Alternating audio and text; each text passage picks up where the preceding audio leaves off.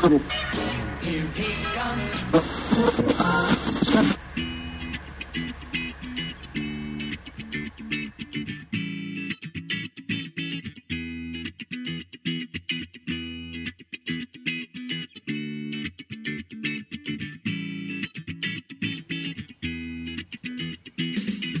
Hey everybody, welcome to another episode of Throwing Wrenches Podcast. My name is Eric Stahl. And I'm Daryl Scott, and this is the auto podcast that can yuck some yums, right, Eric? I still don't know what that means, Daryl. I mean, we've gone a whole another episode, Yeah. and nobody called you out on it except for me, maybe. I think, yeah, you might have. But our special guest, Yes, special guest who's sitting in the room right now, we asked him what yuck some yums mean, and I think he may be just a year or two senior to me, but he didn't know what a yuck your yum was. Special guest, would you like to tell us who you are? Hi, I'm Dean Plumidor. The famous Dean Plumidor from the Champaign County Sports Car Club. Dean is joining us again. We're going to talk all kinds of things Champaign County. We're going to talk autocross, and we're going to talk about COVID and autocross and how you do it. So Dean is the expert. But Dean, of all the stuff you know, do you know yuck your yums? You know, it sounds like a Three Stooges gag to me, but yuck your yums sounded like a good thing. You know, like yums, we like yums. Yucks, I like to laugh. Color me clueless. But it wasn't funny, Daryl. It was something bad, wasn't it? It was. It was almost like somebody. I think some similar phrase would be like, you know, whizzing in your Cheerios or your cornflakes or whatever. But regardless, we've moved past that. I even had to Google it to see if it existed.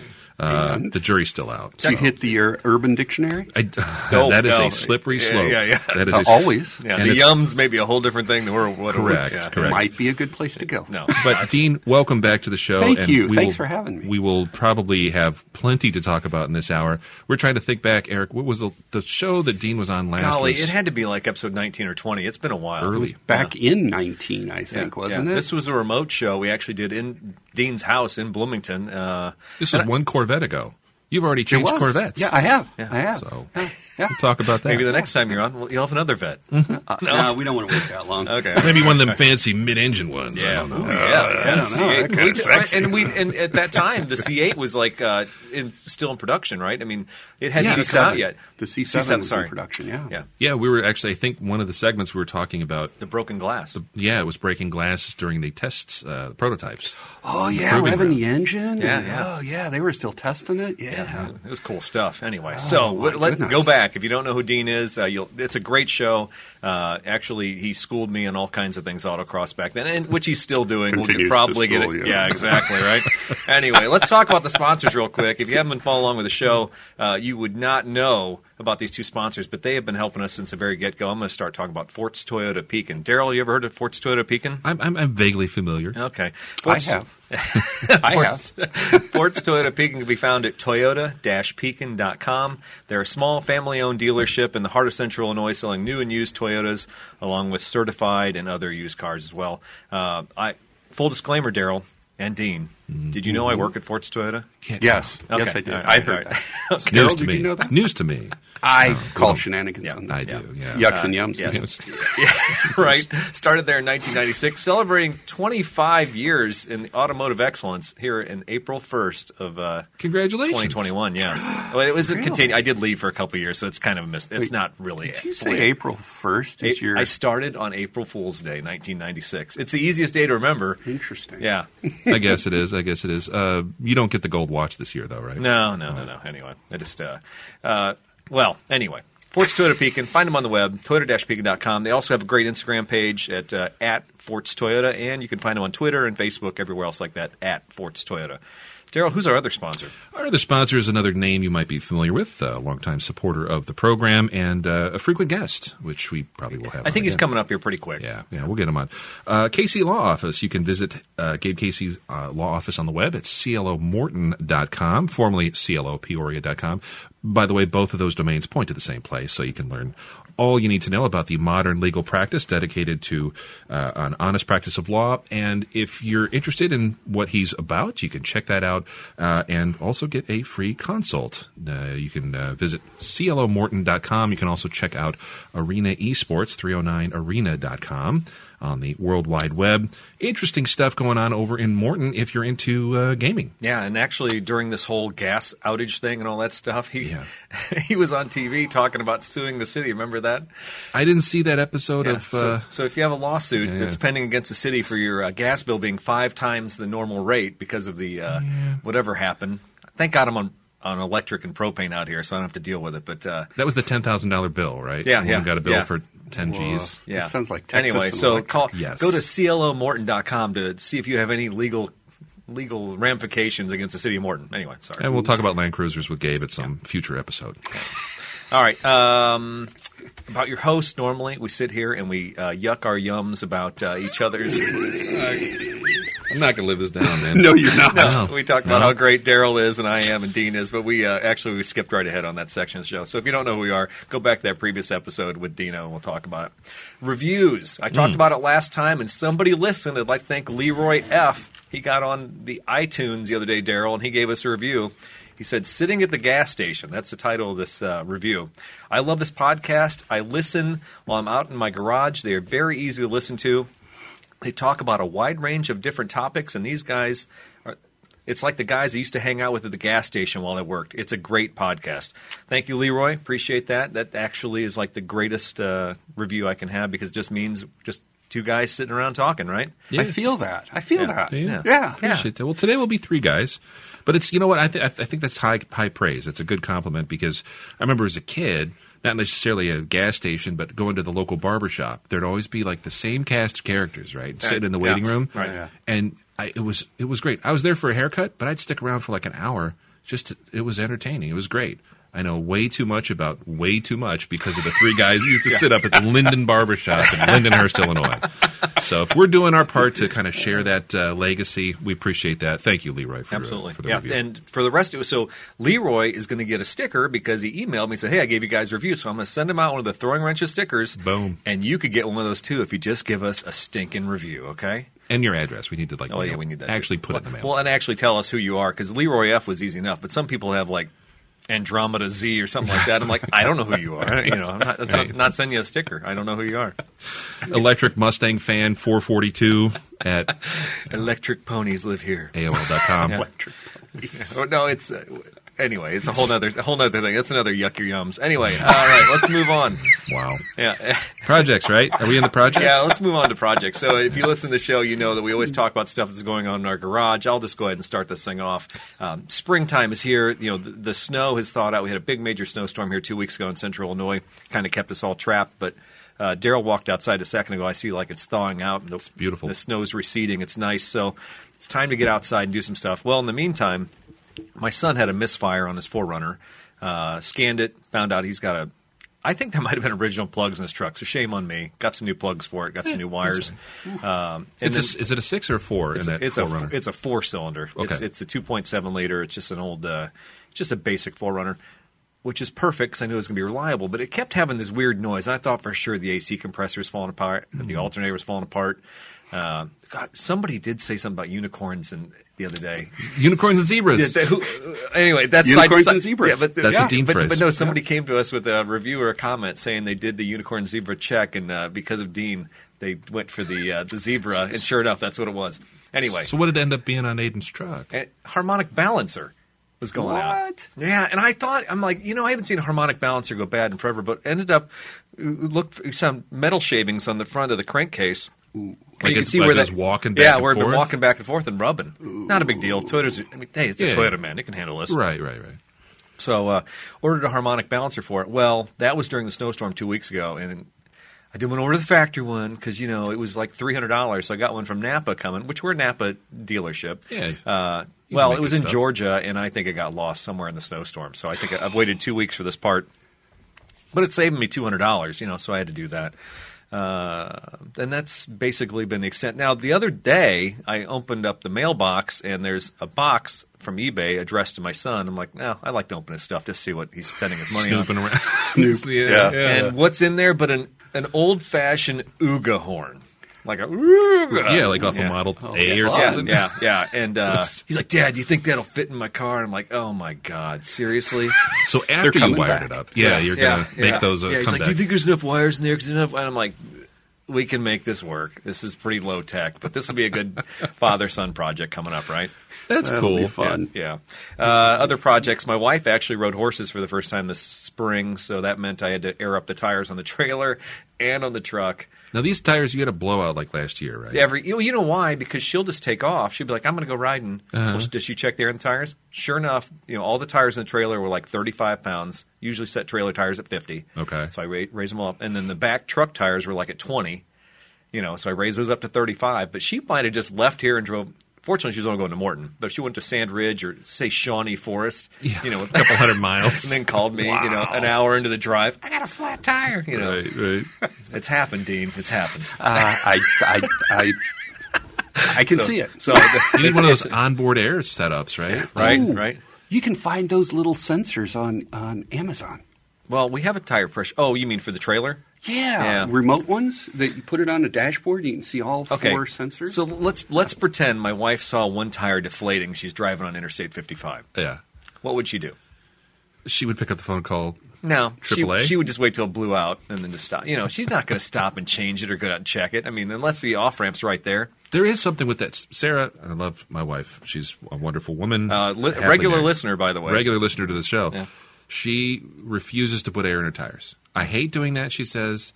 That's your job. And I don't mind, among other things, mechanical, I don't mind doing it. But I'm like, if it's one tire and it's like 5 pounds low or something, or the temperature changes and the light comes on, I'm like, we've got compressors, we got a little air gun at home. I mean, does your Highlander tell you which tire's low? Sadly, it does not. No, okay. The previous generation did. It's so stupid. How they, I know. What's with that? Why do those things keep changing around like that? It would be super handy. It's the technology, how they're scanning. So you probably have a central scanner in the middle of the car that's reading all of them, and they probably used to have one that would read the location of them or something. Yeah. Who knows? Some of them I've seen too. I think Chrysler cars, they have a little frowny face or a happy face.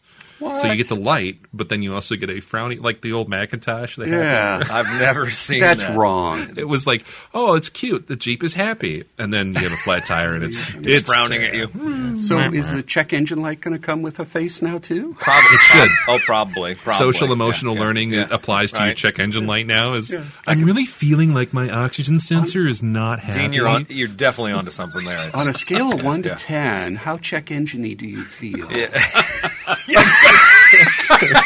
Point to it. Point to Check it. engine. There's a little arm that comes up out of the dash and points. Point to what doesn't feel good. You heard it here. If anyone wants to cut $1 million check to Stellantis, you Dean. want us. You need us. Yeah. That's a Stellantis idea because they'll do anything over there. I think. So great. Yeah. So besides trailers and horses, you're doing some other things here on the ranch. Yeah. So I'm just gonna make. Oh yeah, I had to fix some because I ran my trailer into one of the fence posts outside. I fixed that yesterday. On the way in or out? I won't even get into that one. Anyway, so that was my project yesterday, and then tomorrow, embarrassed about it. Yeah, a little bit. Tomorrow, I'm going to register for the Great Smoky Mountain Trail Ride. It's a Toyota Land Cruiser sanctioned event. It's going to be happening in Windrock Park in June. It's to be the first off-road event I've done with Toyotas in a year. Long? Yeah. I mean, everything was canceled because of COVID last year, so I'm hoping that we get a big mob of people from Central Illinois going to this thing. I'm going to get online after we do this show today. Today's the 20th of February, by the way. Letting everybody know we got to register tomorrow. And I think there's going to be like a bum rush to get on this thing. Cool. Is it a 3-day weekend thing? Yeah, probably. Okay. I mean, it goes all week, but we'll do a 3-day weekend out of it. Are you going to take Tree Hugger? What are you taking? Yeah, I think that's the plan right now, unless something else shows up. But Good. And then lastly, my feed is filling up with rally stuff. People are, real rally, not like the rally stuff I do, like real gravel road, chewing up tires. And so the 100-acre woods type stuff. I'm like, oh man, I don't have enough time. I need to be independently wealthy so I can go out to all these events and just check them out and have a car. I mean, then that'll be work too. I don't care, Dean. It's good work. I don't care. I'm not quite 50. I'm getting there, but I just feel like there's so little time, Dean. I want to do so much stuff. So little time. Yeah. So you're getting close to retirement. You can taste it. Yeah, Once right. You get your gold watch. You'll be fine. All right, so that's enough about me. Daryl, what do you got going on at the Used Car Museum of North Peoria? Absolutely nothing. I haven't done anything outside. Working on floor plans, stuff for my basement, or my wife and I. For the new studio? The new studio. We actually did talk about it having an audio radio /room thing Well, as a broadcast professional, that could be something you could do for Fiverr later on in your life. Could right? be. Yeah. Could be when I retire. I'll just be in my basement recording stupid cartoon voices for $5 a hop. So yuck your yums. I'll yuck some yums in my basement. But no, that's all I've been doing. Perusing eBay. I did go look at that Toyota Century. That's right. I don't know if there's a follow-up there. No, this should definitely be in the projects. Talk about it. So there was a 1987 Toyota VG40 Century.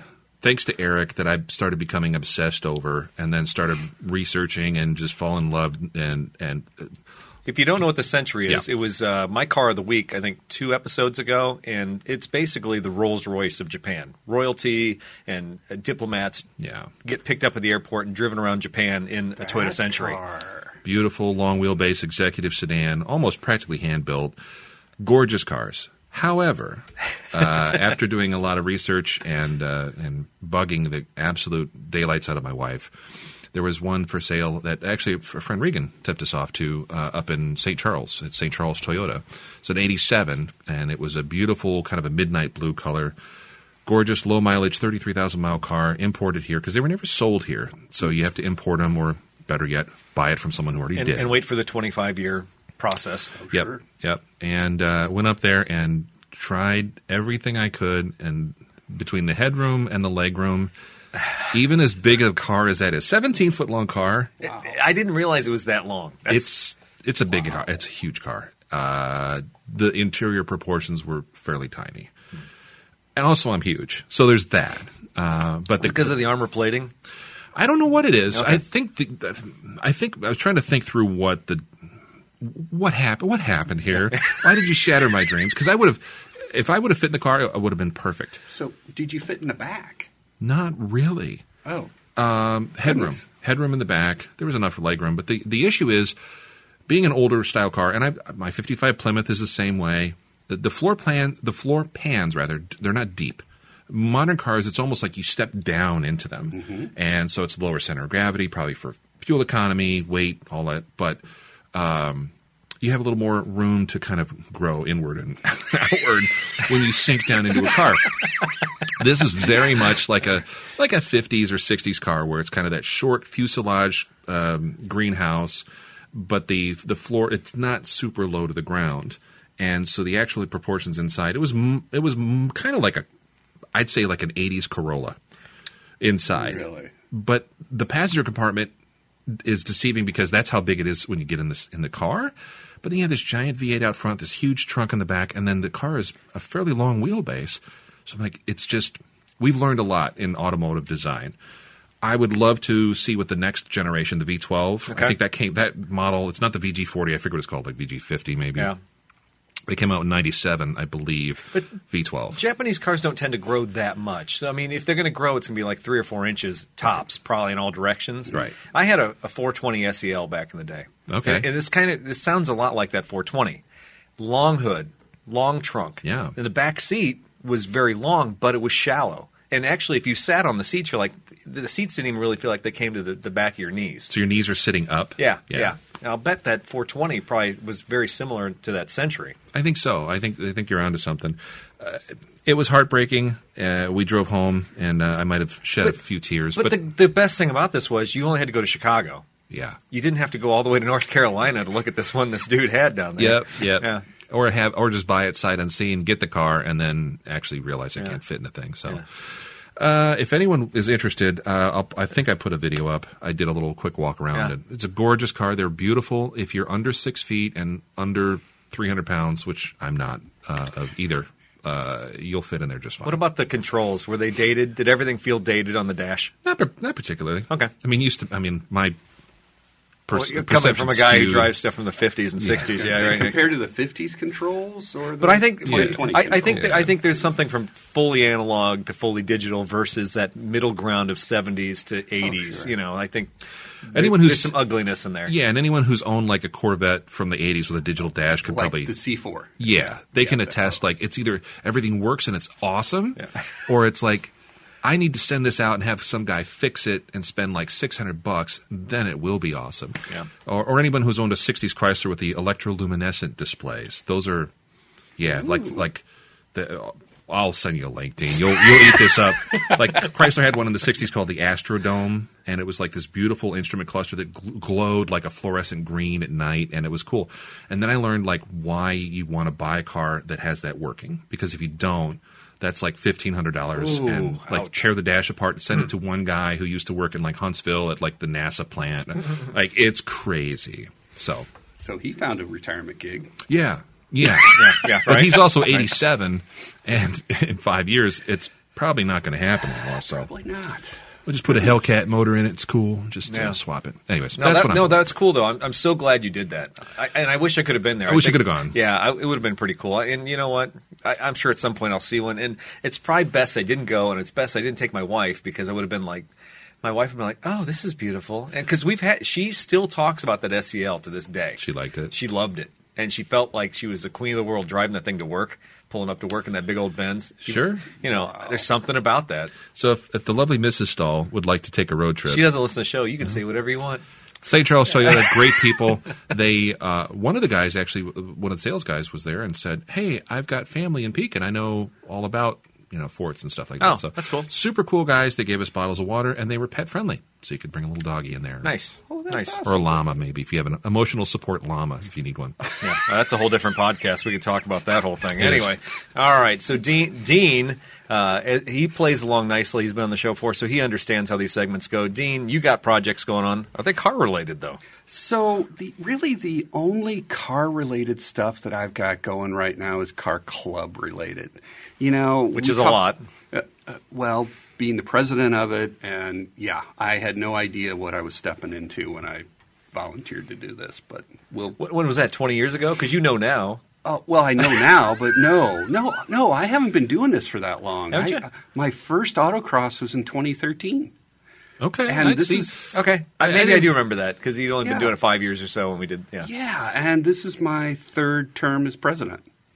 So See, if you do a good enough job, you get rewarded with more work. No, this is how volunteer organizations work. Until you say no, you're it. Yeah. Yeah. It's true. Oh, the Very faces true. you guys just made. Yeah. Oh, no, I know. Okay. Believe me, I'm involved with. Yeah, I know. Anyone else want to run for office? No? All right. Do you get this? You're doing a great job. Yeah. Yeah. Nobody's going to run against you, Dean. Or how about this? You know something? I've never told you this. You're doing a great job. Yeah. Never I told should me. have said this to you. Yeah, right. Right. So you're busy. Car Club keeps you busy. So that's because it's a new year. Everything is new. We got all kinds of refresh to do. We haven't had an event yet, and I'm a project manager by trade, an IT guy, right? So Gotcha. I'm all about planning and getting what we can do done now.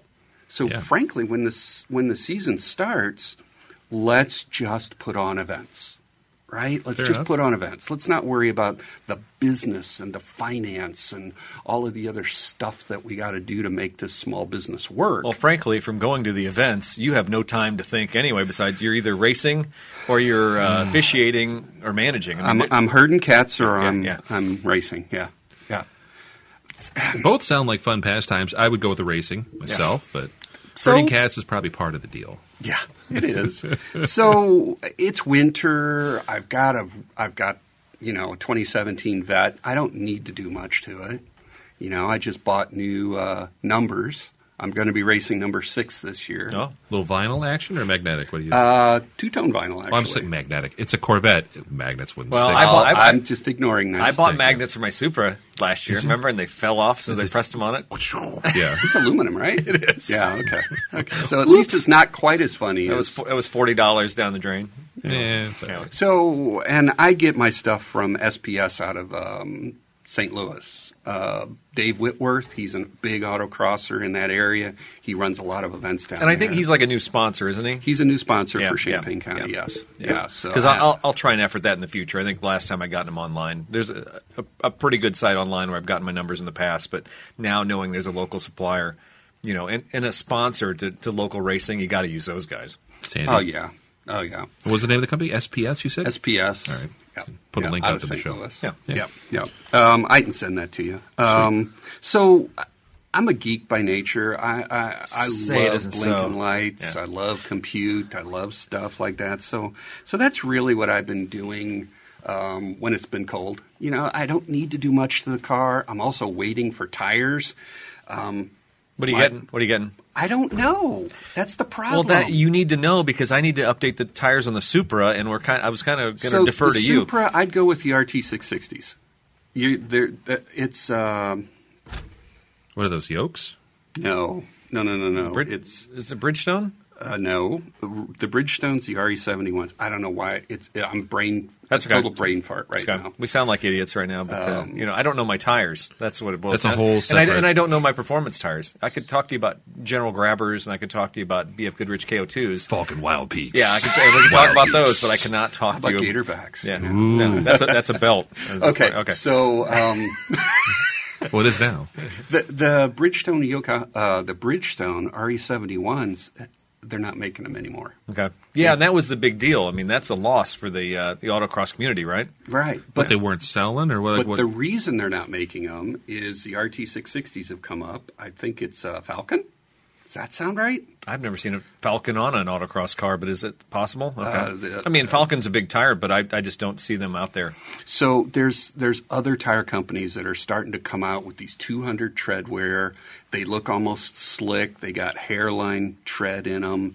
That's the tire that you're looking for. Mm-hmm. You basically want a slick, like an F1 slick tire that's DOT rated with a little tread on it. Yeah.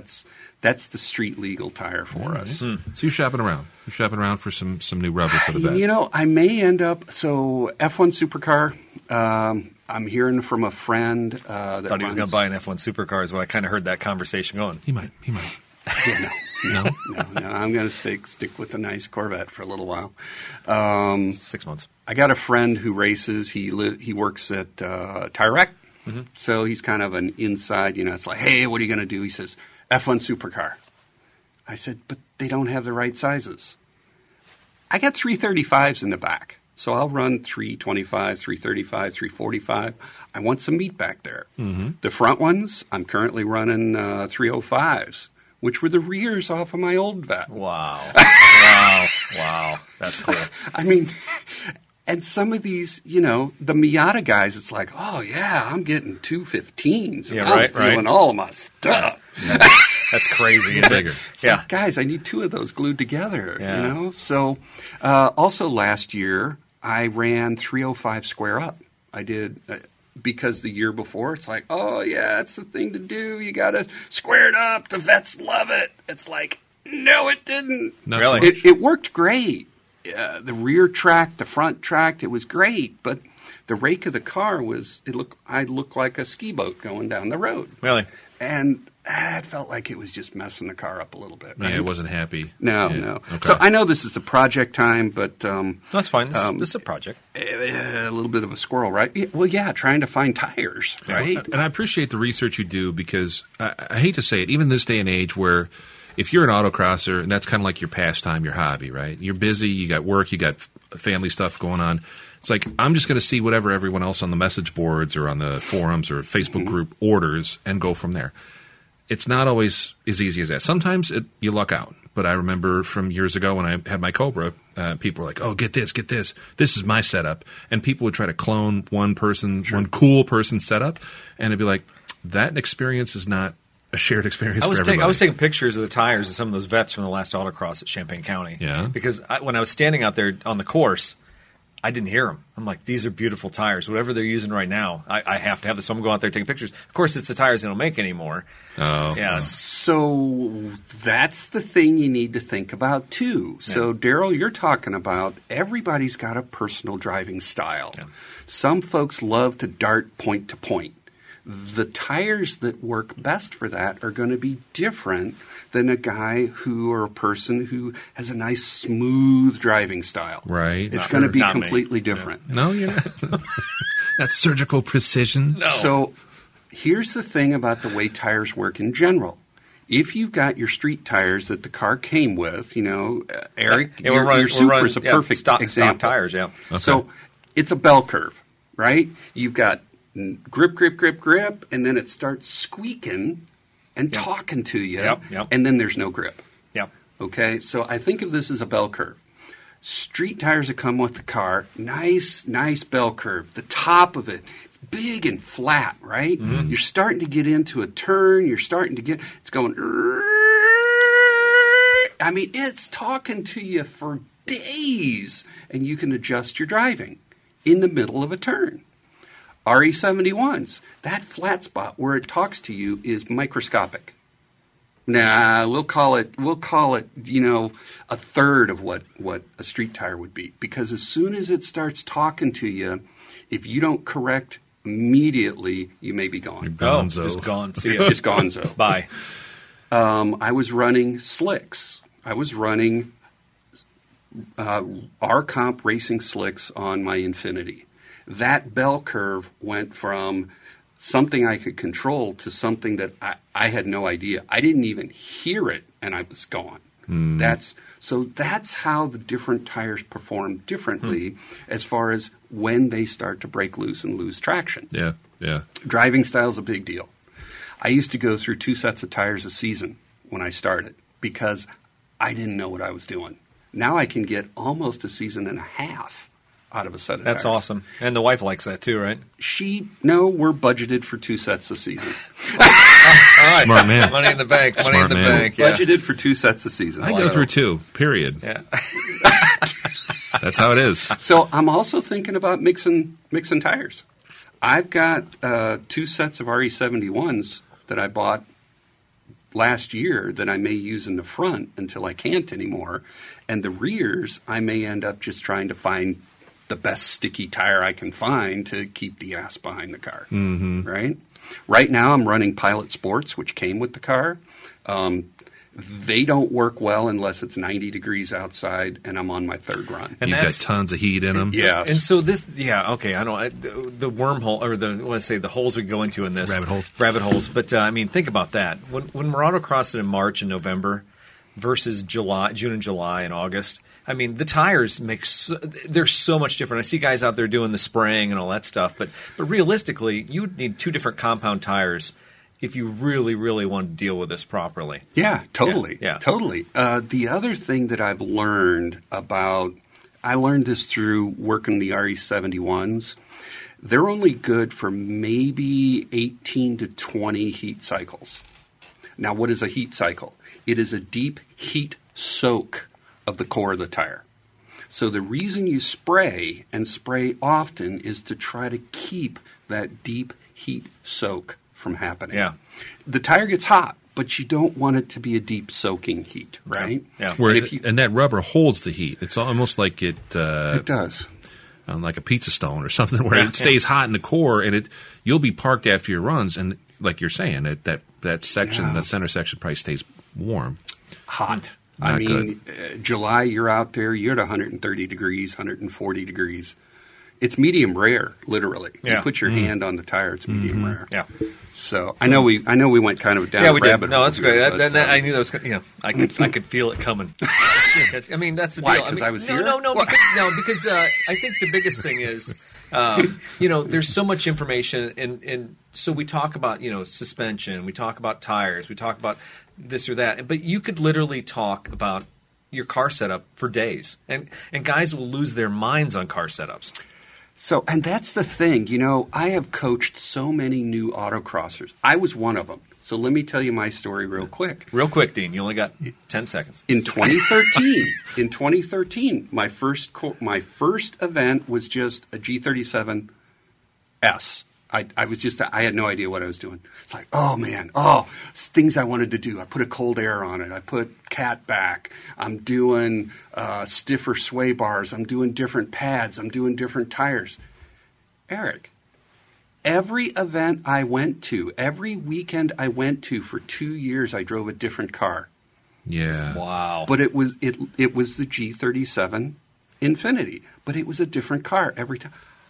I had to stop changing the car so I could learn how to drive. I could see that. And frankly, everybody told me, stop doing that. Just get good tires. Learn how to drive. Yeah. Yep. Just get a set of tires to drive. Solid advice. that I could probably use. So, folks, everybody, whatever car you got, get a set of decent tires that are sticky to race on, to autocross. Don't do anything else. I think back to my autocrossing start. We started with a stock FRS, and then I did my daughter's Celica, and then we had the FRS with the regular FRS. Then we had the next year this FRS with a supercharger, and now we got the Supra. Really, when you think about it, I've had like 3 races maybe in each one of these cars. It's stupid at this point. Your brain gets scrambled. Well, and I remember I was passenger siding you. Yeah. On which car? The Supra. Okay. That was maybe my first time out with it, or the second time? Second time out, because you said I needed help. Well, I was better the second. The first time I was a disaster. I failed 7 of 8 passes on the first time. Yeah. Because I was trying to use the horsepower to muscle that car through. Yeah. The second time, at least, I was like focused on at least navigating. Okay. But there's so much to learn, and the problem is I did 2 autocrosses last year, 2 days, not even 2 days in a weekend. It was literally 2 sessions. The one at Joliet? No, just down in Rantoul. Yeah, you were 2 days. I mean, I don't count the rally stuff. That's easy because it's not. It's just driving, right. But navigation. But no, two times out in the span of a year, and you literally have they're 1 minute runs, and you get 8 or 10 or whatever. Mm-hmm. So 8 to 10 minutes. Twice seat time, seat time twice in a year to learn the car. It's not possible. Yeah. So now you flip that. You look at a guy like Jason Daly or Ray Wise over out of CIR. Yeah. Those guys, they dialed it in 8 years ago, and they can go out twice a year. Yeah. And kick your butt. Just consistent, right? And it takes them a half a run to figure out what they forgot. Yeah. And then it's like, what? You're superhuman. Yeah. How the heck? So Daly said to me, he's like, hey, let me drive that Supra. And I'm like, at the time, I'm like, ha, ha, ha, but whatever. But the funny thing about that would be, hey, Jason would have to learn a new car. And that might be actually fun to watch him drive a new car and see how he did. 1 run. You think? 1 run. And he will kick your butt on that one, too. Well, I'm sure he's going to kick my butt regardless. I got beat by an Audi wagon, I think, last year. Anyway. But that's the fun part about autocross is who shows up. Yeah. You've got the folks that are, I take this seriously. This is my thing. This is what I enjoy doing. And then you have the others that are just like, I want to be a better driver, or I used to do this back when I was younger. The most fun, most enjoyable runs I've seen are things like, there was a friend of mine who used to race a Mercury Tracer. Do you remember those? Sure. It was like a little Escort GT. Yeah. Right? Front-wheel drive? Front-wheel drive, 5-speed, and he did some suspension stuff, put some braces and stuff in it, but he tore the thing up, and it was funny because I think he had maybe $2,200 in the car. Wow. And it was just one of those things like, I just enjoy coming out here on a weekend and thrashing on a car. And he was competitive enough to where people started questioning, like, that's not really a 92 Tracer. It's like, of course it is. Yeah. It's an LS swap. Right. They're looking for like all kinds of bottles of stuff in it and whatever. But that's the fun part. There was other guys would buy like old Taurus SHOs, or they would buy, like you said, like the old the Nissan, the old Z cars. Something with a decent V6, enough power to be fun, but not crazy. Yeah. The people that usually blow it are the ones that go out and they'll buy just like, a Mustang with all these mods, and they'll just, like you said, use the horsepower. Or show up with a new Supra, pull up with a new Supra. Yeah, I don't know how to drive it. Yeah, those idiots, yeah. No. Yeah. One of the rock stars at Champaign County, Emmanuel, he just traded out cars. He's running a 350Z now. And that is a man that is superhuman. Yeah. You put him in anything, and after the third turn, he almost has the car dialed in. Nice. That's cool. That's cool. All right. Yeah. So moving on. Yeah, let's try. Okay, what's next? So the biggest thing we were going to talk about, because I don't know if anybody knows this, but Dean is a bit of a technology nerd, and if you've been following the news cycle, his nerddom falls into the news cycle, because right now this chip shortage seems to be affecting everything in our population. Whether you're trying to play your PlayStation or buy a new Toyota truck, there seems to be a chip shortage, and that's it. So I called Dean. I said, Dean, we need your geekery heavily on the next episode, not only to talk autocross, but let's talk about chips. So I think this show, let's talk a lot about chips, not Charles chips, not Lay's. Right. Silicone chips. Yeah, silicone chips. So yeah. Anyway, so we're going to have some links to some articles in here, but really what it boils down to, manufacturing has basically shut down in the United States and around the world because chips, semiconductor chips, have come to like a dry spot or something. Maybe, Dean, can you elaborate on what's going on? Well, maybe a little bit, Okay. but I'm going to take a little bit of a common sense view at this. You know, we talked earlier. Maybe this was a pre-show. I don't know, but If you're a 2020 Patreon member, believe me, it's worth it. There's some juicy Oh, yeah, details. we had a nice three guys chat. Yeah. 2020 really has turned into an incredible surprise and a perfect storm when it comes to consumer behaviors. Early in 2020, folks were shutting down because we didn't want to get this COVID thing, so we're working from home. Hey, if you work in a chip fab plant, you can't work at home. Oh, yeah. Right? Because, you know, the folks in the bunny suits and the sterile rooms and doing all of this. Because, you know, half a quarter little piece of dust could wipe out a whole chip silicon. Sure. So chips are manufactured on a big piece of silicon that's about 300 millimeters in diameter. They grow these crystals and then they slice them. And from the slicing, they use a photolithography process that they'll wash the wafer with a chemical.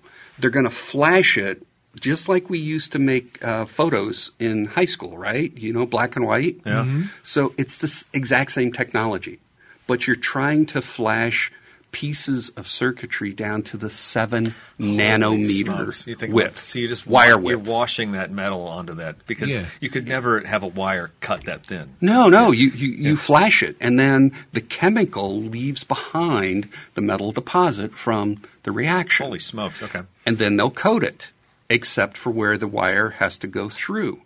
So everybody's seen circuit boards, right? Those printed circuit boards. And if you look at the edge of them, you might find that there's multiple layers. Strata, if you Strata. will. Like motherboards in computers Yeah. are now 12-layer boards. 12 layers of printed circuits that are all meshed together. So that's why you can get a desktop PC now that's the size of like a 6x6. Your thumbnail, Yeah. right. Yeah. Yeah. Well, or actually, yeah, I've seen that. I was going to get one. It's like a USB. Yep. It's got an HDMI plug-in into your TV. Yeah, don't buy it.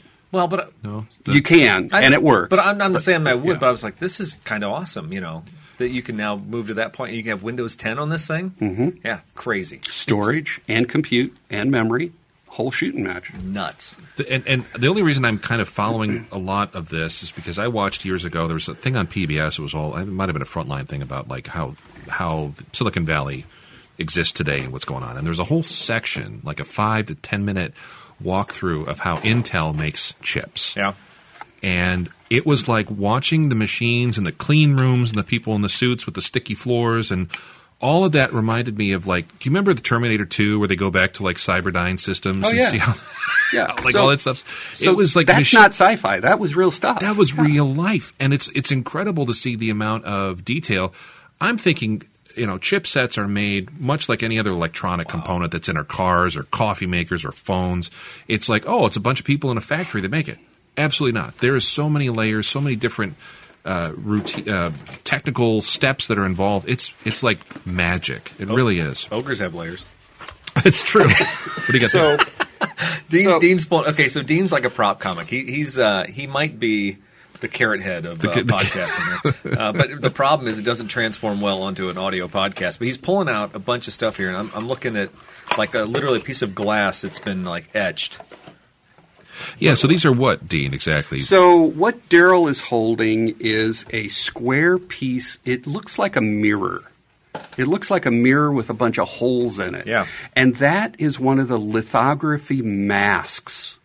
So that gets stuck on above the silicon wafer. And Eric, you're holding one of the silicon wafers Got it. that actually has a crap ton of chips on it. Oh my God! Seriously? That, yes, It looks like a solar panel. it does. Yeah. But all of those little bitty These are chips. squares are a single chip. Each one of those are a single chip. So that silicon wafer would get cut up and then packaged into something bigger. Holy smokes! Okay?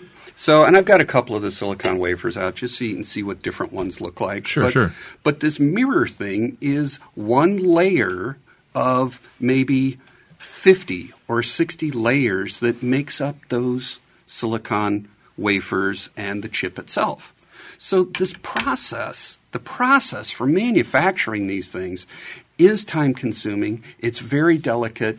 And frankly, when they start testing one of these silicon wafers and they test the chips on it, they may throw the whole thing away if they find 3 or 4 of them. What year was the cotton gin invented?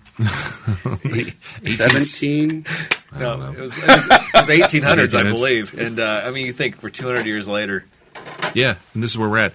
Well, and coming from an electronic standpoint and kind of relating it to the automobile, we didn't start seeing radios started showing up in cars in like the 20s and 30s, but really it was an add-on option.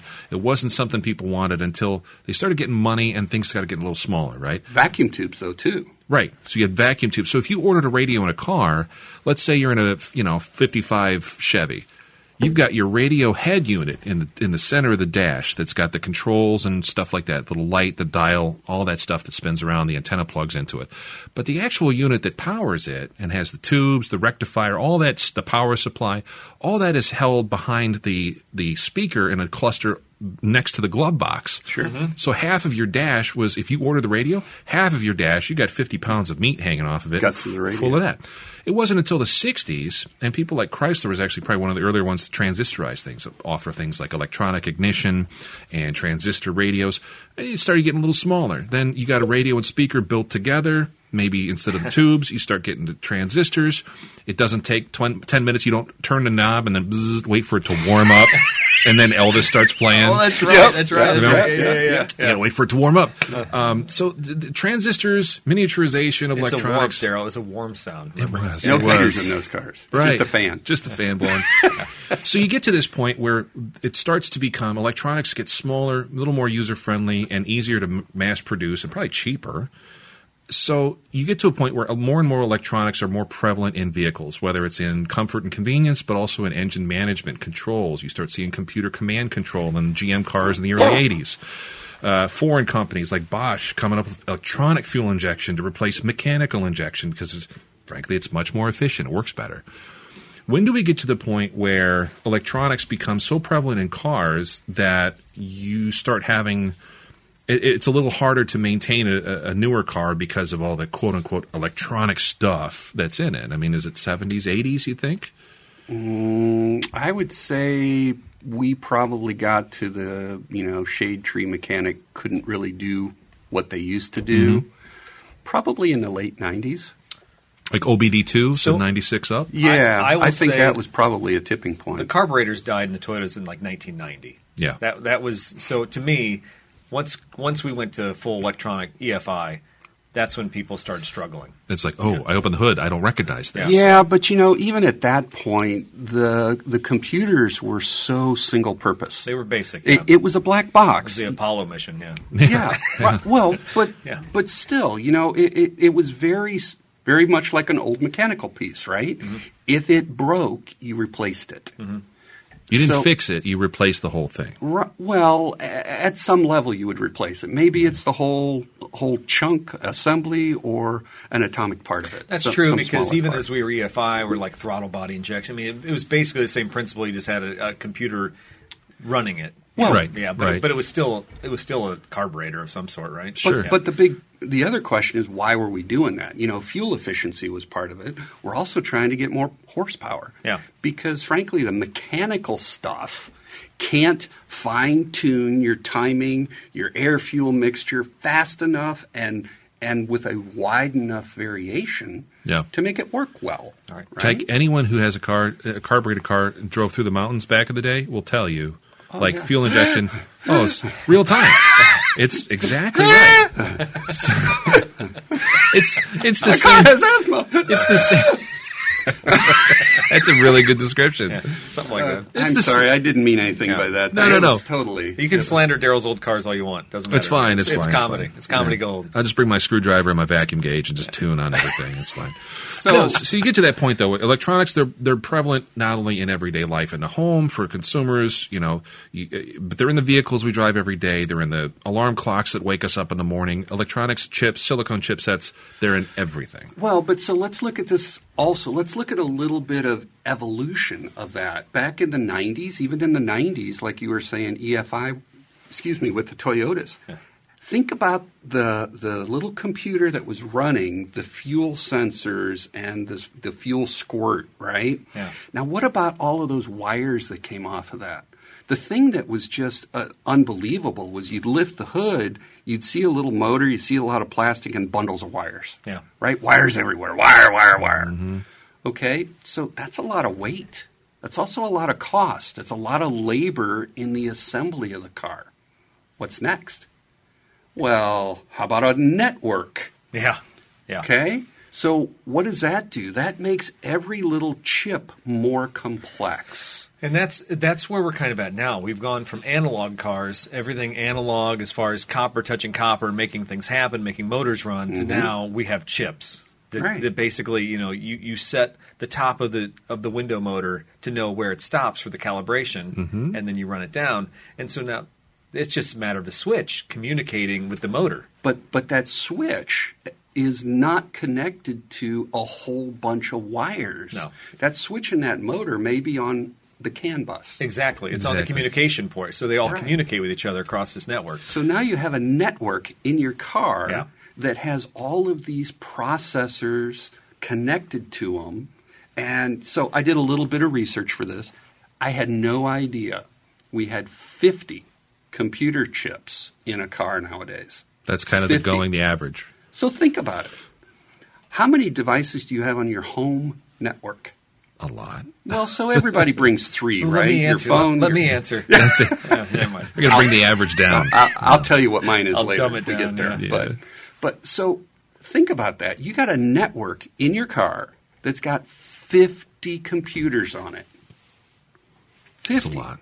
So, yeah. I mean, and then we say, well, why can't we get a new car? Yeah. Because you can't go analog anymore. You just can't, right? With all the electronic fuel. Yeah. I got twin turbos in this Ford Explorer that I've got. Mm-hmm. Who'd have thought about trying to do something like that in the analog days? No. Yeah, way too much management. Toyota did that in the 90s, and it was like high-tech. It was sci-fi. Yeah. Oh, yeah. Ooh, twin turbos. Yeah. It's a lot. Yeah. Yeah. And now we don't think twice. No. And we're putting it in daily drivers where folks, back in the day, if you bought a car with a turbo on it, you were seeking performance. You knew what you wanted. You had a little interest in it. And you knew you were getting into maintenance. Yes. You were going to have extra maintenance because you ponied up the extra for a performance car, right? And frankly, I've got a hot rod soccer mom car. Yeah. Right? Yeah. That's the kind of reliability. You said that it, not me, now. Dean. But okay. Yeah. No, but once. I'll say it once. That was it. No, but Moving on. The same thing. I mean, remember when they came out with like the newer Taurus SHO with a twin turbo, almost 400 horse in the family sedan, and it's like, okay, but we're now to a point where turbos they're just ubiquitous. They just show up in a platform. We don't actually have to seek it out. It's not a premium option anymore. We're using that and technology and the management of it in an efficient way to gain horsepower. Instead of putting a big V8 in a car, we're able to have that and get a nice efficient car because of technology. Okay. So we know we need chips. We got to have chips. Chips are running everything, whether it's a PlayStation, like I said before, or whether it's your new Tundra, Daryl, you're going to get next year. That's right, yeah. So we were talking about the collision of what was happening on the retail market side for the consumers in 2020. So everybody went home, but now you got to work at home. So we were talking about that digital divide, have not, knowledge divide, whatever, with home compute and networking. But if you have an office job and your boss says, I'm going to keep paying you, but you got to work from home. Mm-hmm. What does that mean? You got to have a computer. You probably have to have a desk. Anyway. You probably have to have a network. You probably have to have some kind of internet connection. Yep. All of that's chip driven, right? And if you didn't have that stuff, now it's a new demand on the retail market. What are you going to do when you're not at work at home? You're going to play, okay? You talked about PlayStations. PlayStation 5 and Xbox Series X and Series S both got introduced. Yeah, they all dropped in the last year. third quarter of 2020. Around the same time? Yeah. How many of those could you get? Yeah. I got lucky and got one 4 months after. What's your flavor? Xbox or PlayStation? Xbox. Okay. Xbox. Because I'm a PC guy and I might do PC gaming. Yeah. Accessories are interchangeable. Yeah, that makes sense. That was my thought at the moment. Anyway, so think about all of the stuff that we've been doing the last year at home to stay busy, to keep entertained, right? The other thing that I was really surprised about, so work at home. Factory folks can't work at home. You're out putting bolts on a car, right? In the Ford factory, in the Toyota factory, wherever. You can't do that from home, so the plant shuts down. Folks are at home. They're using their stuff more. They're using their computers more. They're using their TVs more. They're looking at their cars. They're looking at their houses, saying, "Well, I have time to shop. I have time to look for that next one. I have time." So now this retail demand is beginning to pick up, and especially for things that Amazon can deliver, right? Or Home Depot. Or Home Depot, yeah. right? Right. If I can internet order it and it comes home, I'm probably going to be buying it. Yeah. How many of those things have chips in them? A lot more than you'd suspect. A crap ton, right? Yeah. Almost all of them. Yeah. Pretty much everything. Unless you're buying a pair of fridge. jeans. How many semiconductors are in a fridge? Probably, Yeah. My Samsung says digital inverter. Yeah. It's like, well, okay, I'm not sure what that means when a refrigerator, but digital, okay, how many computers is in it, right? How many? It sounds high tech. I'll buy it. Look, Yeah. you press a screen, you can see through the glass. That whole thing. No, I would not get one of those. Takes a snapshot and then tells me what I can make with the food in my fridge. Oh, that's That's Give me a genius. break. Yeah, that would be awesome. So back to the car bunch. Yeah. We got 50 chips going into new cars, and they can't get silicon because it's not being produced, and it's going in other places. We were talking healthcare. In the middle of a pandemic, what priority do you put on who buys your chips? The Samsung fridge, or like you were saying, heart monitor or life support. All that stuff. Or a car, right? If I was selling chips, I would say pandemic. I'd probably go healthcare, right? Now, let's throw one more wrench into this deal. What if you decided you want to have a trade war with China during this? Well, and there we go. Yeah, okay. So now we got the whole political landscape laying on top of that with tariffs, with belly aching about, we don't have enough chip fab in the U.S., and we're not going to buy your stuff, and we're going to charge more for yours because we don't have any. Yeah. Okay? So, yeah. Then the burden starts to fall on maybe the one company that could possibly provide the United States, and that company can't keep up, which, I mean, everything I'm reading, it's Taiwan Semiconductor Manufacturing Company. TSMC. Yeah. They are the ones who are basically taking the brunt of all this. They're getting 1 million orders, and they can only put out 500,000, let's say. Yeah. Check Wikipedia for, just do a quick search on chip fab plants. Okay. And you'll find it costs more than $1 billion to even break ground for a chip fab plant. $1 billion. And that's barely entry level for the low-tech chips. So what are the average? What's the average cost for something like that? 20, 25 billion. So that's not chump change. That's a lot of money. Daryl, we're not getting into that job. I don't think so. Okay, I don't think Well, and look at what you're trying to produce. Can you imagine? 25-cent chips out of a $25 billion plant. Yeah. How many of those you got to make? What happened to, and this is me just being old school, what happened to companies like Intel or IBM, places that were homegrown in not necessarily Silicon Valley, but like Silicon Prairie in Texas, where a lot of our own... TI did chip fab. Yeah. Intel does chip fab. Most of them, so this is a follow the money question more than anything at this point. It's not necessarily about Intel, IBM, or TI doing fab in the United States. It's too expensive to build, taxes, everything in the States. So they're exporting the manufacturer. Say it ain't so. That's not possible. It's shocking. Come on. We've all heard of that before, right? Yeah, so, but here's the good news. Joe Biden announced this week that him and a special committee in Congress are working on infrastructure upgrades that we'll just be building these chips here next year, right?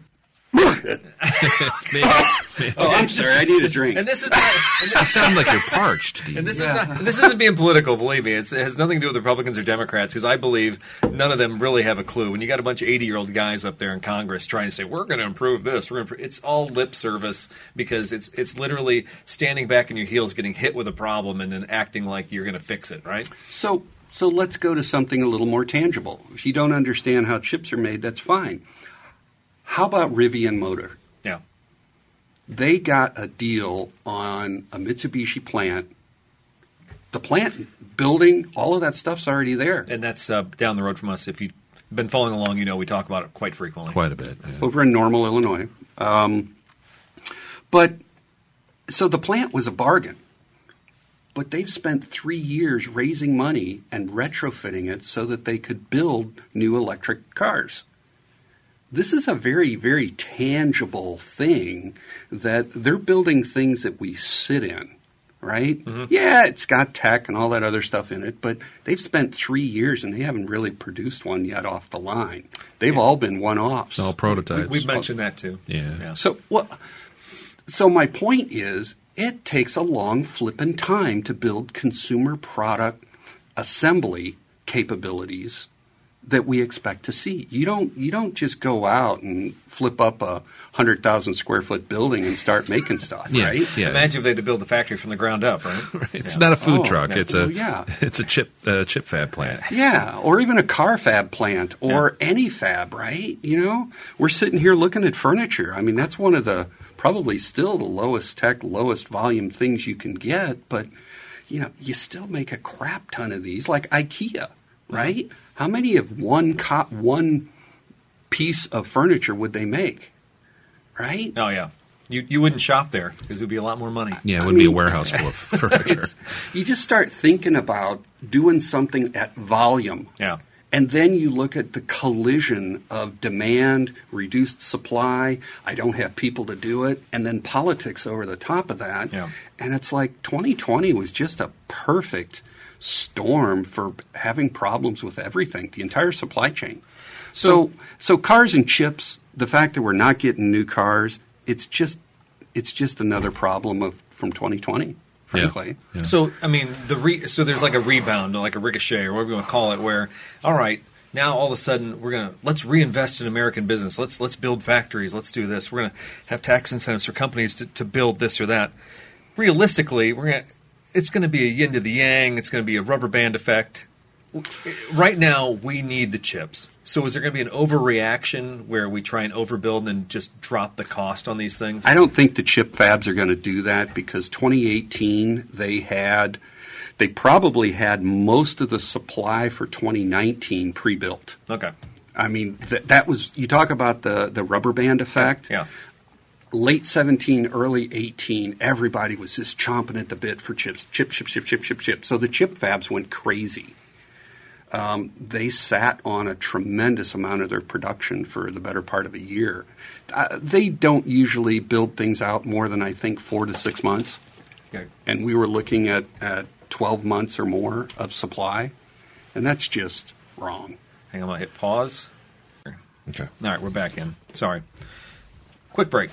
Boop. All right, so we know that chips run everything, Daryl. Yeah. If you're not Charles Chips. And some people run on chips for everything. Yeah. Kelly chips. Kelly. Ooh, Kelly's are good. Cape Cod, that's my jam. What are the ones that were built out in Bushnell that built? Are they still around? Kitchen Cooked. Are they still there? They are. Okay, all right. They Farmington is their headquarters now. So yeah, if you want local chips and not silicone chips, get some Kitchen Cooked. Anyway. Maybe they could be a future sponsor of the show. Anyway, what we haven't really talked about, and this is kind of close to your heart, Daryl, the Tundra. This is a perfect example. This is one that's close to my heart. You own a Tundra. I own a Tundra. But basically, they're built in San Antonio, Texas, and Toyota has said that some models of the Tundra that were going to be made this year throughout 2021 are done right now. They would normally be making these trucks, and they had planned to make TRD off-road versions of them for the next 6 months, but they've said, you know what, we're going to change the truck anyway, and because we're out of chips, we're just going to start tearing down the factory line and the stamps and everything. We're just going to be prepared for our new 2022. 21 gets aborted? Huh? Yeah. 21 model line gets aborted. Some models of it already are being aborted because of the chip shortage. And they're not the only one. I mean, there's been other manufacturers that have been hit by this, but they're idling factories. They're just shutting down. Yeah. Or reducing production. I think Ford's F-150 plant went to, a third of the numbers that they normally were. They're trying to keep folks working. But they just throttle it down. Yeah. So the downside of that is, is there an end in sight? Is there some other company that's going to come in and just spin up production and make it happen and solve all these problems overnight? Or is this a much longer term issue? And we're going to get into the same kind of issue where we got into with like Takata airbags or some of the other problems GM's had over the years with like plastics vendors, where it's one company that makes all the stuff. And if there's a problem, if there's a tsunami, an earthquake, anything that happens, everybody down that pipeline is screwed because there's just no other provider that can step in and fill that void. Is that how we're at? Yeah, I think so. I know from a technology field, I've been in either consuming or selling or consulting technology since 83. So you know a thing or two about a thing or two. I've got the shirt and burned it. Now, shame on me because we were talking on the intro about how you are the autocross king and you know everything about local racing and all that, but you're an instructor at ISU, Illinois State University. In what are you professing? What are you a professor of? I worked for the School of Information Technology. Yeah. After I retired, they hired me back to do 2 classes a semester. Yeah. So this isn't just some guy shooting his mouth off. I mean, Daryl and I can sit here and read the news. We can go to news.google.com and come up with some great articles for you. That makes us quote unquote experts. Yeah, exactly. Well, it does. Internet experts. Yeah, exactly. I'm a YouTube Google. technician. Yeah. But no, I mean, you eat and breathe this stuff. So when this chip, really do. Yeah, this chip stuff came out, I mean, you could kind of see it happening. I did. Frankly, I think I keep saying that word, but I think it's just an ebb and flow of market supply and demand, just like anything else, right? And when you build to capacity of an expected consumption level or demand level, and that triples, well, maybe you can surge to 50%, but you can't absorb all of it. And there's a certain amount of we're just going to have to suck it up and wait. Yeah, what's the catchphrase for the distribution of parts supply now, or what is it? Golly, like what's supply and demand? No. When we just right now inventory, just in time inventory. Just in time. Yeah. And so that compounds it, right? Well, that's a follow the money question too, because as a manufacturer or an assembler, you don't want to carry inventory that you have to pay taxes and asset on. Right. No. I was at an assembly plant in Austin, Texas for Dell Computer. And I saw a semi sitting on their dock. The door happened to be open, and there was crates of hard drives in it. I said, why do you have crates of hard drives? And your assembly line's right here, and there's like 6 over there. They said, because we don't own those. Western Digital owns those in the truck. We walk over with a pallet, we scan them, we buy them at that moment. Mobile warehouse. And then we assemble them. Yeah. Gotcha. So their possession of that asset is days instead of weeks or months. Yeah. So that's just in time, right? Yeah. There's that, and then there's also I'm reading a book right now that I think I talked about months ago. I'm like, I should read this, and I just started it, but it's called The Machine That Changed the World, and it's talking about lean production versus mass production, specifically calling out Toyota as one of the pioneers in that, but also how other industries, basically in the U.S., have come from this background of mass production. We're going to get a big factory and full of people, and assembly line produce everything, and have warehouses full of it. Well, the trouble with that after 70 years of that mindset is that you've got all this carryover inventory that sits in a warehouse or that you can't sell, or you phase it out because you came up with a new model and then you've got a warehouse full of old stuff nobody wants, so you got to discount it. So this whole lean production mythology, it's a great concept. But when there's crisis or there's things like pandemic, natural disasters, literally a hiccup. Yes. Yeah. You really upset everything in there. It's like when you go to the store after the weather, the meteorologist says there's going to be a winter storm this weekend, and it's like trying to buy bread. Yeah. Snowpocalypse buying, right? Yes. Yeah. So the same thing with chipsets. This upsets the entire automobile industry, other industries too, but I mean specifically we're talking about cars. So the automobile industry is upended by this for a little bit. What's What's the solution? Is it just like you said, just suck it up and wait? You just tell the consumer, hey, I'm sorry, you can't get this model. Try next year? I think so. Yeah. Well, I think that's why we're also seeing an uptick in the price of used cars. So the 2017 Corvette that I bought the September of 19, let's say I paid $52,000 for it. Right? 2-year-old car. It's a 2-year-old, 250 miles on it. Okay. It was like a brand new car. Second tank of gas the dealer put in it. But anyway, we'll talk about that later. Stay tuned. So I have had an internet search looking on Cars.com, Autotrader.com, et cetera, for the exact same car. Gurus works great for that. You look for a car, Oh, Gurus. yeah, Car Gurus, It'll yeah. just send you emails every day. Yeah. Hey, found that vet you're looking for, Dean. Yeah. Still interested? I get a digest once a day from those two sites, right? The exact same car with 10,000 miles on it is $62,000 this year. Wow. Yeah. And hey, for a moment, for 12 seconds, it's like, hey, Deb, do you think we should sell this for? Now's the time. We can make $10,000 on it, but we can't buy it back. Yeah. That's the thing right now. It's just like selling your house too. You can get epic money for your house, but could you replace it? If you're willing to live in a trailer for another couple of years and watch the market crash, hopefully, but Or start over. You never know. Right. Buy a cheaper Right? house, Yeah. rehab it, buy an older car, Yeah. put some miles on it, flip it. But the trouble is, though, that's a total anomaly from where we've been. And so consumer behavior it's fairly predictable, though. You get to a point where a new model comes out, people want it, or something is, drastically discounted, people are going to want it. But how do you plan as a corporation, as a chip maker, as an automaker? How do you plan for the unexpected and still manage to either make a profit, sell what you have in the current inventory in the pipeline or sitting on dealer lots? I mean, how do you make that work? I think 2020 is basically telling everybody that they're going to have to produce less. And those of us as consumers, we may be back to the old days of the 70s or 80s where you order a car and you're going to have to wait 8 to 10 weeks to get it. Oh my God, the humanity. Or you suck it up and say, well, all right, I didn't want the blue one, but I guess I'll take the blue one. Or Right. maybe people hold on to their stuff longer. I've heard people say that about the rising cost of used cars. They said, Sure. I wanted to get out of this 10-year-old and get into something that's maybe 3 or 4 years old for the daily driver for the family.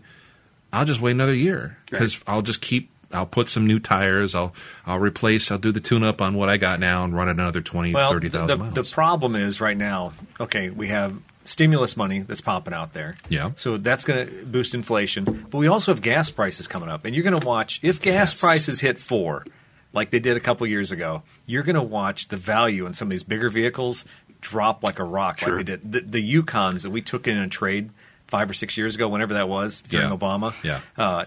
We took them in hand over fist. We could have basically parked them in a warehouse and sat on them for a year and probably made $10,000 a copy on those vehicles because the market came right back on them after the gas prices came down. Sure. There's a lot of variables right now.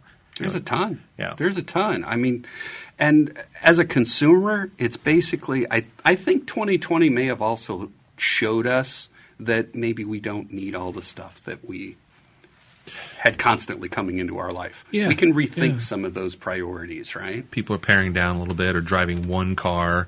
If the people are working from home, I know a lot of people personally, they might have a multi-car household. They're like, well, we don't need this other car. It's been sitting in the garage. The battery's been dead because we haven't driven it really in 6 months. That's rich coming from you, pal. Yeah. So we just, we've talked Do about... as I say, not as I do. We've talked about the Explorer that I'm driving, right? It's a 2020 Explorer ST. I bought it, what's today, the 28th? Exactly 1 year ago. Exactly 1 year ago. So before, pre-COVID. Was last year a leap year? You sure you didn't get on the 29th? I'm Sorry. positive Okay. because I was disappointed. I wanted to get it on the 29th. Okay. I couldn't do it. All right. Anyway, I got 4,000 miles on it. I just had the tires rotated in the first oil change. This is what I'm having a struggle with at work right now. I got customers come in, did 7,000 miles in the last 12 months. And if you live in Central Illinois, you put 7,000 miles on in 3 or 4 months around here because you're driving Chicago, driving St. Louis, driving Peoria, Bloomington. I mean, we throw miles on here like nobody's business. Yeah. Easy to do. Yeah. But I know for a fact I had to get out about every 2 weeks, I would take a drive out to Rantoul and I'd just check on our autocross site. I'd check on the club truck to see if it was still there and if it had anybody broke it. I just took a drive. Yeah. Nobody was with me. I wouldn't see anybody when I went out. Well, it's the best thing you can do. It's the best thing, and even stuff with a lot of electronics in it, as we've learned, even something that you park and don't really use that much, there's usually some sort of draw on the electrical system, the battery. There is. Even if stuff's parked, there's always something that's running and pulling. The car is still alive. Yeah. It's still alive while it's just sitting there and turned off. I got more rabbit holes I could talk about. A lot of customers brought their cars in because they were dead a lot this year. I'm like, 2,000 miles in a year ain't getting it done, folks. So, no, you got to drive it every couple weeks at the least. All right, or get familiar with your interstate battery dealer. Yeah. So if you've been tuned in this whole time waiting for us to talk to Dean about Champaign County Sports Car Club, you're not alone because that's what the plan was. Here's what we're going to do. We're going to kind of go through our normal show.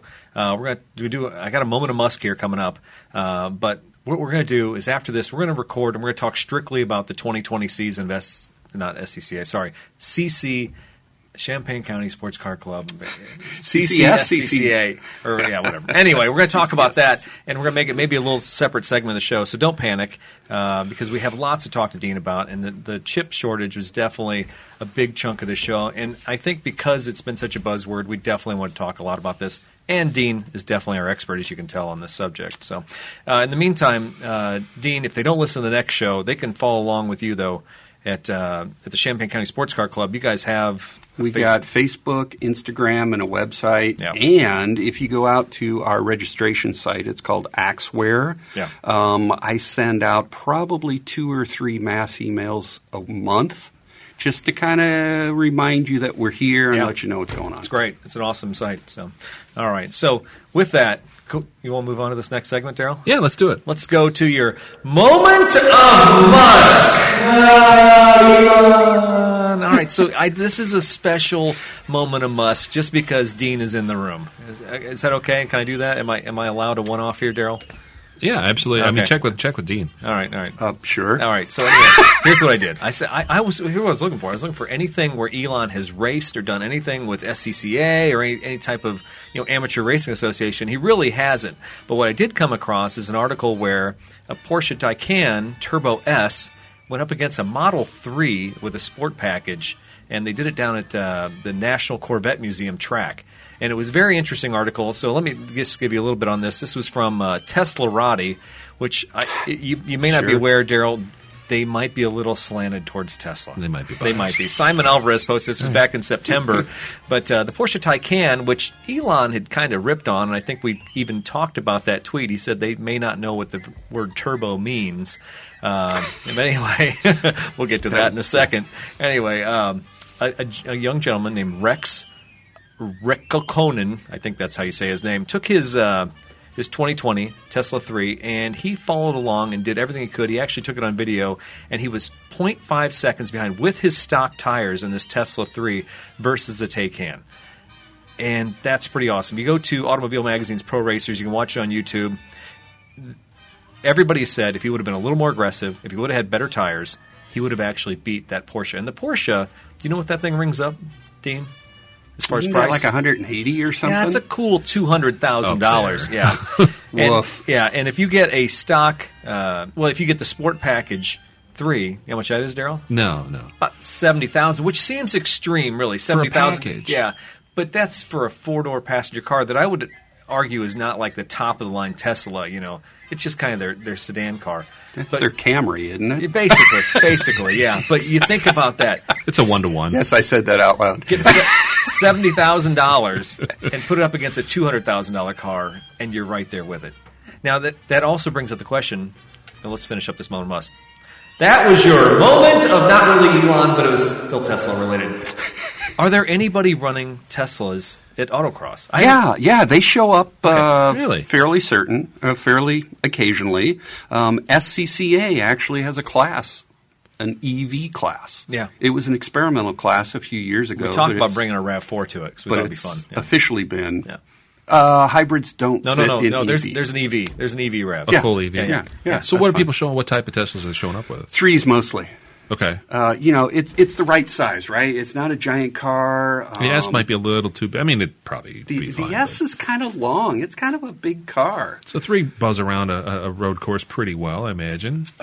So there's a guy out of, his name's Dean too, out of St. Louis region, that brings a 3 with the RE71, the hot rod 200 treadwear sticky tires. Nice. And I have seen him drive a few times, and it's just, it's a dream. It is a silky, a dream within a dream. It is. Because, you see this car. It's a big car. He's out slinging around. Right? You hear this. That's probably all you hear is tires. No cackle. No cackle. No, there's nothing else. Yeah, right? You just hear the tires just There's scrubbing. just nothing else. Yeah. Maybe he pipes in. Maybe he put an external speaker and just pipe in some noise. So he normally runs in B Street, which is kind of a dump class for a lot of high performance, high horsepower, everyday cars, right? I think the Supra's B Street. It is. Yeah. It is. I'm a dump class. He B Street, B class in Nationals in 19. I think he was in top 20 or top 10 at Nationals. This guy's an awesome driver, and he's latched onto this car, and he's trying to make it his. Yeah, let's make no doubt about it. You still have to be a great driver. You can't just show up with a great car and just don't think for a minute you can go put on new shocks and show up the next time and win first place. And that was the other thing about this Tesla that was in this example versus the Porsche. He had actually done some suspension work, but he still had stock tires, so strong work. Fair enough. Tires are really the first place to hit. Absolutely. I mean, every that time. was his weakest link. Totally. Now, getting back to that tweet from 2019, if you weren't aware, Daryl, Twitter users corrected Elon.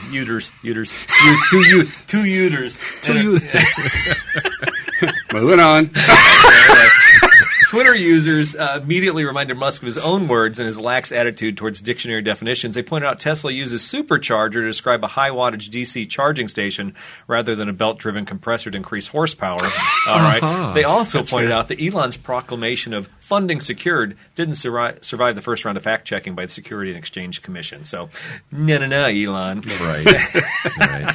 And marketing. It's the marketing folks. Yeah. Either one of those, I'll tell you what, either one of those would be a fun car to blast around. Yeah. Just instant power, tons of fun. I couldn't afford either one of them. No. But I'm sure they'd I'd be interested to see how you fit in a Model 3. I sat in, what's the one, is it the X that's got the gull wings? Well, that's the whole different beast. Falcon wings. They have that Cars and Coffee, yeah. Yeah, I have sat in, not his, but a friend of mine has one, and I sat in that. Beautiful. And I actually like the bamboo accompaniment, the little accoutrement. It's like white leather. It's a beautiful, like a pewter blue gray thing, and then white leather, and then like bamboo. It does look like I'm driving in something Arthur C. Clarke, had in a movie or something. It's incredible. I fit okay in there, but I don't know about the 3. It might be a little too small. Actually, that described the inside of Hitchhiker's Guide to the Galaxy ship, right? That's what that sounded more like to me. Or it's sustainable too. Or a Bond villain's lair. Oh, yeah. All right. So we have no gears to grind. No. So we're going to move right on to our favorite part of the show, the Cars of the Week. Ba-ba-da. Boop, boop, boop, boop. Yeah, look at the Price Right music. So Cars of the Week is where Daryl and I, we dream of cars that we could own. Actually, Daryl sat in a car he thought he could dream of, and it didn't work out. It was shattered dreams. But that's how it works. Actually, Daryl dreamed so much about that car that he drove himself to a dealership that had the car. So kudos to you, Daryl, for actually trying to live out your dream. It didn't work out this time. So, can I tell a similar story real quick? Oh, yeah. No, Dean, not allowed. So I was moving away from my Infiniti G37. I was ready to move to the next car. I grabbed my helmet and went to my favorite dealership in Bloomington, the O'Brien Nissan folks, and my sales guy that I bought lots of cars from, and I said, at your tent sale, we're going to hit every two-door sports car and see how I fit. I didn't fit in a thing. With the helmet on? With the helmet on. Wow. Yeah. I so wanted a BMW 2 Series or 1 Series. The M, the M-ish thing. Yeah. Oh, I so wanted that car. You too. Oh. I might needed a little mop to drool. Pick up the drool. Twin turbo inline 6, small car, big fender flares, It was like the epitome of wanted that car. Awesome little German rocket. But I looked at the specs on the seats when those came out, and it was like headroom, legroom, foot. All. There's no way. I think there must be something to be said for big guys want little cars and little guys want big cars. Is there some compensation? There is. That's so true. Look at any lifted truck. If you go to I don't want to go down another rabbit hole here. I just want to say, look at any lifted truck that's in a parking lot of like a farm and fleet, and look at who gets out. A little guy like me. It's guy's got like he throws a rope ladder out the side of the building like an escape hatch, and like and like Mario climbing up. Like okay, well, so apparently I'm disproportionate from the bottom of my ass sitting in a seat to the top of my head. Yeah, I'm 6 foot tall, but apparently you're between Daryl and I. You're like perfectly between us. From the torso up, you're saying. From the torso up, I should be 6'5" or something. I don't know. But so I was all crank necked in there in that car trying to say, no. Did you try to do the thing too where you convince you like I can make this work, and you like your vertebrae in your neck with the helmet on, and just like and I'm putting the seat as low as I can, and I'll tip it back a little bit, and then I can't see shit. Yeah. I can't see even out of the front. It's okay. We've all been there, and by all I say me and Dean and Eric has Camaros too. I so wanted a Camaro. How do you fit? Seriously though, like in the Supra, that's got a tight roof line. It is tight. It's big when you get in. When you put the helmet on, it's a bit of a struggle. Yeah. But realistically, the helmet's the only time I have a problem. The bigger thing for me is I have to put my hand down on the rocker panel in order to really just get in comfortably every time, or to get out. I push my hand down. And you probably do have the Vet, right? Corvette. Yeah, that's a Corvette. Yeah, saddle. But I'm used to my trucks where, like on the Tundra, I have the handle, the A-pillar handle, and I like it. So it's basically just a different movement to get in and out of the car. Mm-hmm. Yeah, I'm a little guy. That's okay. Well, and I started doing too when I was in that Century. I'm like, well, I could probably make this work, but if I pull into a Cars and Coffee, I don't want anyone looking at me while I'm getting in or out. Pull up with the Volvo. It couldn't have been that much different than the Volvo. It was. Okay, all right. Surprisingly. So anyway, there's my car shopping story. Love it. Moving on. So cars of the week. I don't know if anybody bought Bitcoin, but it was rolling at 50. Yeah. Oh, really? And you probably could have bought any of your dream cars had you bought Bitcoin 5 years ago. So anyway, I own 5 100ths of a Bitcoin. I don't even know what that translates to. Is it $28? I don't know. $3,000 right now. All right. Yeah. Anyway, so you take that virtual currency, you take your money from PayPal or Bitcoin, and you buy a car virtually in your mind online. And Daryl and I always find this out. We take that virtual money and we have the virtual car purchase made. We show it to our wives and see if she'll let us pull the actual physical trigger. Generally speaking, that doesn't happen. And this week, Daryl, I can guarantee you the vehicle that I've decided on, the missus will not let me buy. So let me tell you all about it. All right, let's hear it. All right. I'm intrigued. Yeah. So Cars From Japan is a website that you and I have been perusing lately, and carfromjapan.com. That's where you found that Century. I tried really, really hard to find a Land Cruiser pickup.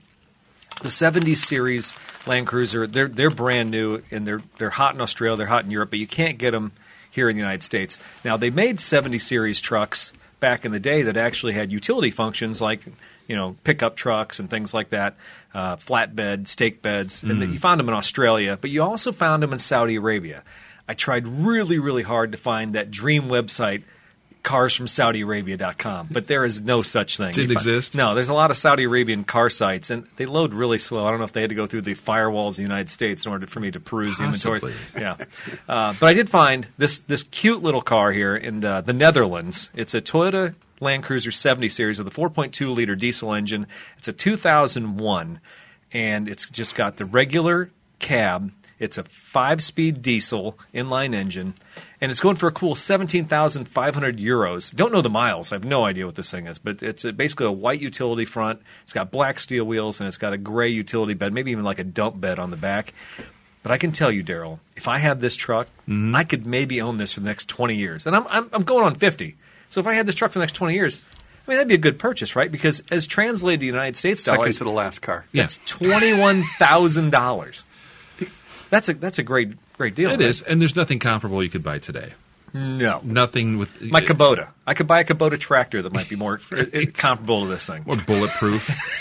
Think about that, though. That's not a tiny... A lot of the older Land Cruiser stuff had, was it a 2.5? Or so? It's a smaller diesel. Yeah. This thing actually looks like a pretty beefy rig. Pretty functional. And you see a couple of these in gas motors from Saudi Arabia on the trails out west. You'll see guys that have found them, but they are exceedingly rare. Interesting. Yeah. So that would be my virtual purchase. That is my car of the week. Think of all the things you could do here at the ranch with that truck. Oh, yeah. yeah. Maybe I could talk the wife into this one. Maybe. Or maybe not. You could haul lumber or just get coffee and Danishes and go to a show. I mean, one of those two things. Or park it and polish it. I would. No, I wouldn't polish that thing. I'd probably wear a lot more Carhartt clothing, I think. You would. Oh, there you go. Dickies? Some Dickies. Yeah, I get some Dickies. Right. And I got some Wolverine boots. I'd be good. Not bad. I like your style. All right, Daryl, what do you got? Your cars of the week. You hid it from us. I did. It must be really good. No, it's nothing fancy. It's more old junk. But I found Gateway Classic Cars, which a lot of people are familiar with. I think they got their start down in Fairview Heights, Illinois, or Fairmont City, I should say, technically, outside St. Louis, hence Gateway. But they're all over the place now. They've got showrooms in Texas, mostly Chicago, all over. They mostly deal with collector cars, antiques, stuff like that, specialties. But they do some one-off kind of goofball stuff. There's a few Centuries for sale at one point there. Okay, but now you found them. Yeah, actually, my dad's actually dealt with them too before. Fort Lauderdale, Florida, they've got one in their showroom that I really kind of started to like, and it's a '60 Buick LeSabre four-door hardtop, what they call the flat top. Their roof line, they've got this beautiful kind of flat roof line and this wraparound back window that's very kind of mid-century, just cool. But it's also just a big old space-age Buick. 364 Nailhead V8, which was a long staple in Buick's V8s after they got rid of the straight inline 8. The later ones ran inline 8. That seems crazy, man. Oh, yeah. It's like 700 or 800 pound motor. Oh, my God. But the Nailhead ones replaced it. I think they ran that into the late 60s. So this thing's a peak. It's 364 cubic inches. I believe it's still got a Dynaflow transmission and just a cool old 50s or 60s cruiser. And it's kind of in an aqua blue with a white top. It's not your typical 50s colors, but it's just a cool old Buick. And for some reason, I'm starting to get into the Buicks again. My first car was a 78 LeSabre, not nearly as cool as this. So maybe you just set the Wayback Machine back to 1960. For sale in St. Louis? Fort Lauderdale. Oh, Fort Lauderdale, sorry. It's on eBay right now. I don't know what it is for a buy it now, but no, I can't see it. I'm guessing. Oh, you got okay. Oh, yeah, thank you. Oh. I'm guessing this thing's probably going to go for 12 to 15-ish. That's crazy cheap. It seems like to me. Yeah. For by the pound, it's pretty cheap. Did you show it? Did you show it to the wife? No. Okay, then we know he's not serious. I'm not serious yet, but if one comes across, I don't know. We'll see. So that's my pick. My first car was a '68 Buick Skylark in almost that same color. Was it really? Yeah. Oh, neat. Yeah, it had the little skirted rear tires. Yep. Big piece of trim that goes down, kind of swoops. The shark gills on the side. Yeah. 68 is a pretty car. Yeah. So was it a two-door, four-door? Two-door. 350, 2-barrel, 2-speed. Oh, it was a Power Glide. So the thing would probably it's probably dead simple to work on. Oh, my God. It was, and I actually tracked gas mileage on it. I was getting 30 to 35 miles to the gallon on the highway. What? On the highway. You could, if you kept your foot out of it. My dad had a 307 Nova with a 2-barrel, and if you kept your foot out of it, you get pretty good mileage. The trouble is, when gas was cheapish, I guess, you just put your foot in it. It was back in the $1 a gallon days for me, but I'm not that old. Speak for yourself. All right. So, Dean, I know you peruse the internet quite often, and it looks like you might have something that caught your eye recently. So, if I was to go out and buy something, I think this new Wrangler with the Demon engine in it is just fantastic. I think that would just be a hoot.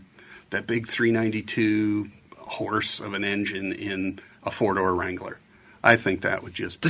Does it scare you at all? Yeah, it scares me to death. That's why I want it. I mean, frankly, you go down the highway on this and you hit the brakes, I think you're going to flip over forward because there's so much weight on the front end, What would you say to the critics who say that Chrysler's answer to everything now is to just throw a Hellcat motor in everything? I'd say, who the hell cares? Thank you. Thank God they're doing it, right? I mean, somebody ought to. Yeah. Right? That's the Internet LS swap joke or Coyote swap joke. Doing it. Make it happen. That's awesome. When you go into a steakhouse and they ask if you want mushrooms or grilled this or that, all these things. You want blue cheese on top of it? Yes. The answer is always yes. Yes. Okay, what do you want? No. Oh, yeah. Yes. Yes. Just yes. Yeah. All the boxes.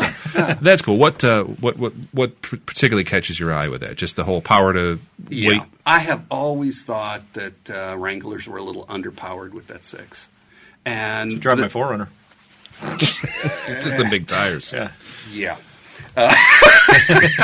So more power fixes all the problems of the world. It does, but it's the right power because I drove when I was shopping for the Explorer, one of the cars I was looking at was a Grand Cherokee because I used to own one, a Limited, and it's like, okay, let's get the 5.7. Let's see what the V8's like.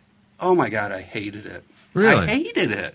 It was a dog. Huh. I mean, off the line, blech. Trying to pass, blech. It was just, it felt terrible. I would have rather drove my F-150. Yeah. Throw a supercharger on it, maybe it wakes it up. Well, so maybe even the 6.2 without the supercharger, or the 6.4 without whichever one that is, that might have been okay. Yeah, I wonder if the Grand Cherokee is just a heavy platform, because I know the Dodge truck guys, that 5.7 is awesome. And people love it, but it's also might just be a lot lighter. I don't doubt that it's a rock solid bulletproof motor. It's an old motor. It's old technology that's been updated. It's great. I'm sure it's bulletproof, but it was 360 horse, and I think 300 and some change torque. I mean, it didn't feel right to me, right? Jumped in this Explorer ST, 400 horsepower, 415 foot-pounds of torque. It was a flippin' rocket ship. And she looks good, too. Yeah. Thank you. Love it. All right, well, let's kill this. And like I said, tune in because we're going to have just a special Autocross edition here interview with Dean come up after the show. Let's go ahead and knock this one out. For Throwing Wrenches, this is Eric Stahl. I'm Daryl Scott. Thank you very much, Dean Plumidor. All right, thanks again for coming on, Dean. And for everybody else, make sure you give us reviews because we live and die by those reviews. Make sure you stop by our Facebook page, get on Instagram, get on LinkedIn, get on Twitter, get on TikTok, get on Snapchat. Am I missing anything, Daryl? No. We have stickers. We have stickers. We'll send you one. Do it. All right. Thanks again for listening.